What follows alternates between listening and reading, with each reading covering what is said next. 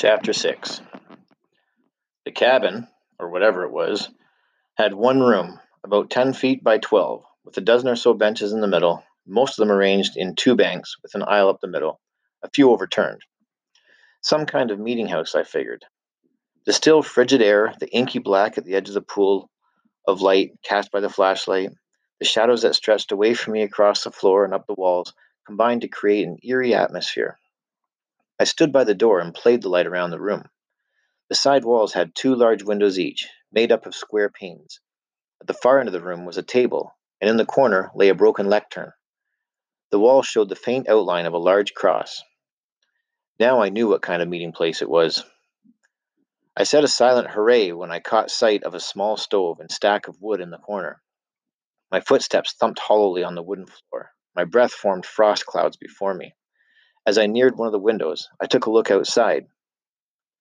A hooded figure stood out there, watching me. The flashlight crashed to the floor and rolled away, the light beam wobbling crazily until it came to rest, sending a streak of light up the wall where the cross had hung. I stood frozen to the spot, heart hammering. The window was dark again, and I saw nothing. I sidestepped slowly over to the flashlight. I stayed clear of the beam, so whoever was out there couldn't see me. When my brain began to function again, I realized that whoever it was would need to come in. But who was he? What was he doing on foot, out in the storm? I bent slowly and picked up the flashlight. "Who's there?" I called out. Then louder. "Is there someone out there?" No answer. Only the sighing wind. I crept slowly to the window and, summoning my courage, raised the light to the glass. He was still there, motionless. Terrified again, I forced myself to examine him. He wore an anorak with the hood laced under his chin. "You idiot," I said out loud. The flashlight had turned the window into a mirror. I was looking at my own reflection. Muttering angrily at myself, feeling foolish but unable to shake the sense of uneasiness, I dragged two benches to the corner and spread out the sleeping bag, shaking it to give it loft. Then I opened the stove door and shone the light inside. It seemed functional. Beside it was a wooden box containing kindling and newspaper, and beside that a small stack of split wood. If I was economical, it would last the night. I set paper and kindling in the stove and heard the roar of flame and smoke sucked up the chimney and away by the wind. I kicked off my boots, shrugged out of the anorak, and climbed into the sleeping bag. Soon the warmth began to make me sleepy.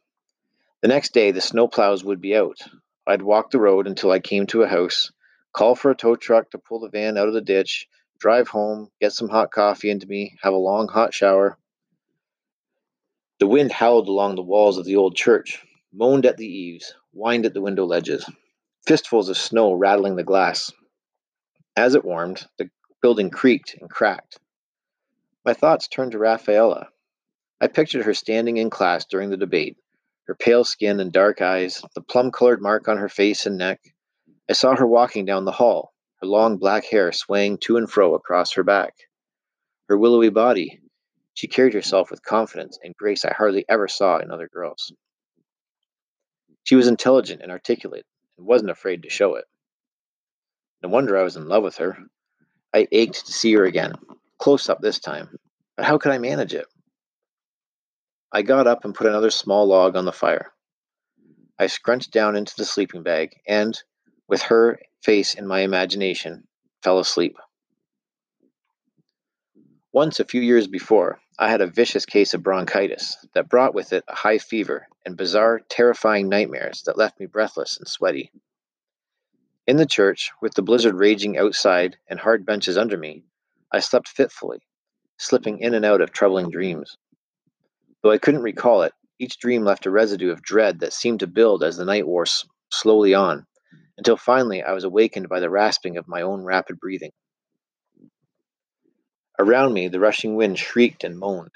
The comforting crackle of the fire had died away. I swallowed on a dry throat, fumbled for the flashlight, and checked my watch. It was just after 2 o'clock. Gradually, like a theme emerging in a piece of music, a sound borne by the wind began to separate itself from the background howl. I strained to identify it, scarcely breathing, rigid with concentration. An insistent grumble, like a crowd makes in a movie or a play. The grumbling intensified without being louder, became more human. The voices of men, at least half a dozen, double that at most. Their distant murmuring carried tones of anger, determination, fear.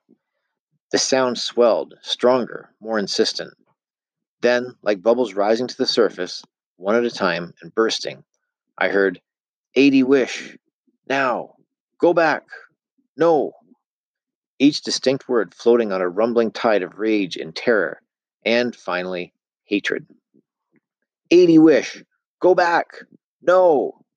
Then, stone, stone. It was as if the men were passing outside the church on their way somewhere. Voices receded into the roar of the storm. I was half free of the sleeping bag, propped on one elbow, straining after the terrible sounds. I lay down again, trembling. I began to reason with myself, word by unspoken word, regaining confidence. I was imagining things. A gusty wind like that could make strange effects, play with my mind. There were no men. How could there be in a storm like this in the middle of the night?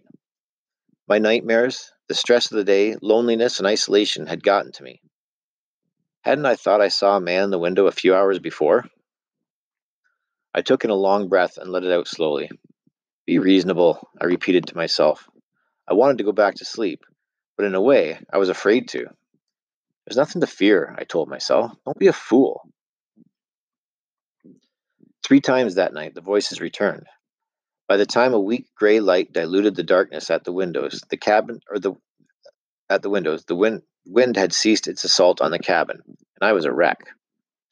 When the light had risen, enough to illuminate the inside of the church, I got up, made sure the fire in the stove was out, packed up my stuff, and pushed open the door. The driven snow had been sculpted into ridges like frozen waves alongside and behind the building. In the flat light of early morning, I saw that the log structure stood at the intersection of the third concession and the old Barry Road.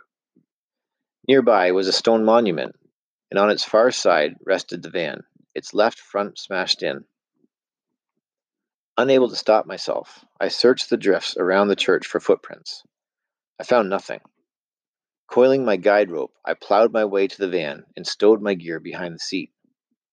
The engine started immediately, and with the heater pumping warm air into the cab, I tried once more to back out onto the road. No luck. An hour or so later, a county snowplow came by, snorting diesel smoke into the cold, still air, the blue light revolving on the top. The driver was happy to pull me out of the ditch. I followed the plow into town, glad to see the red streak of the rising sun in the trees beside the road.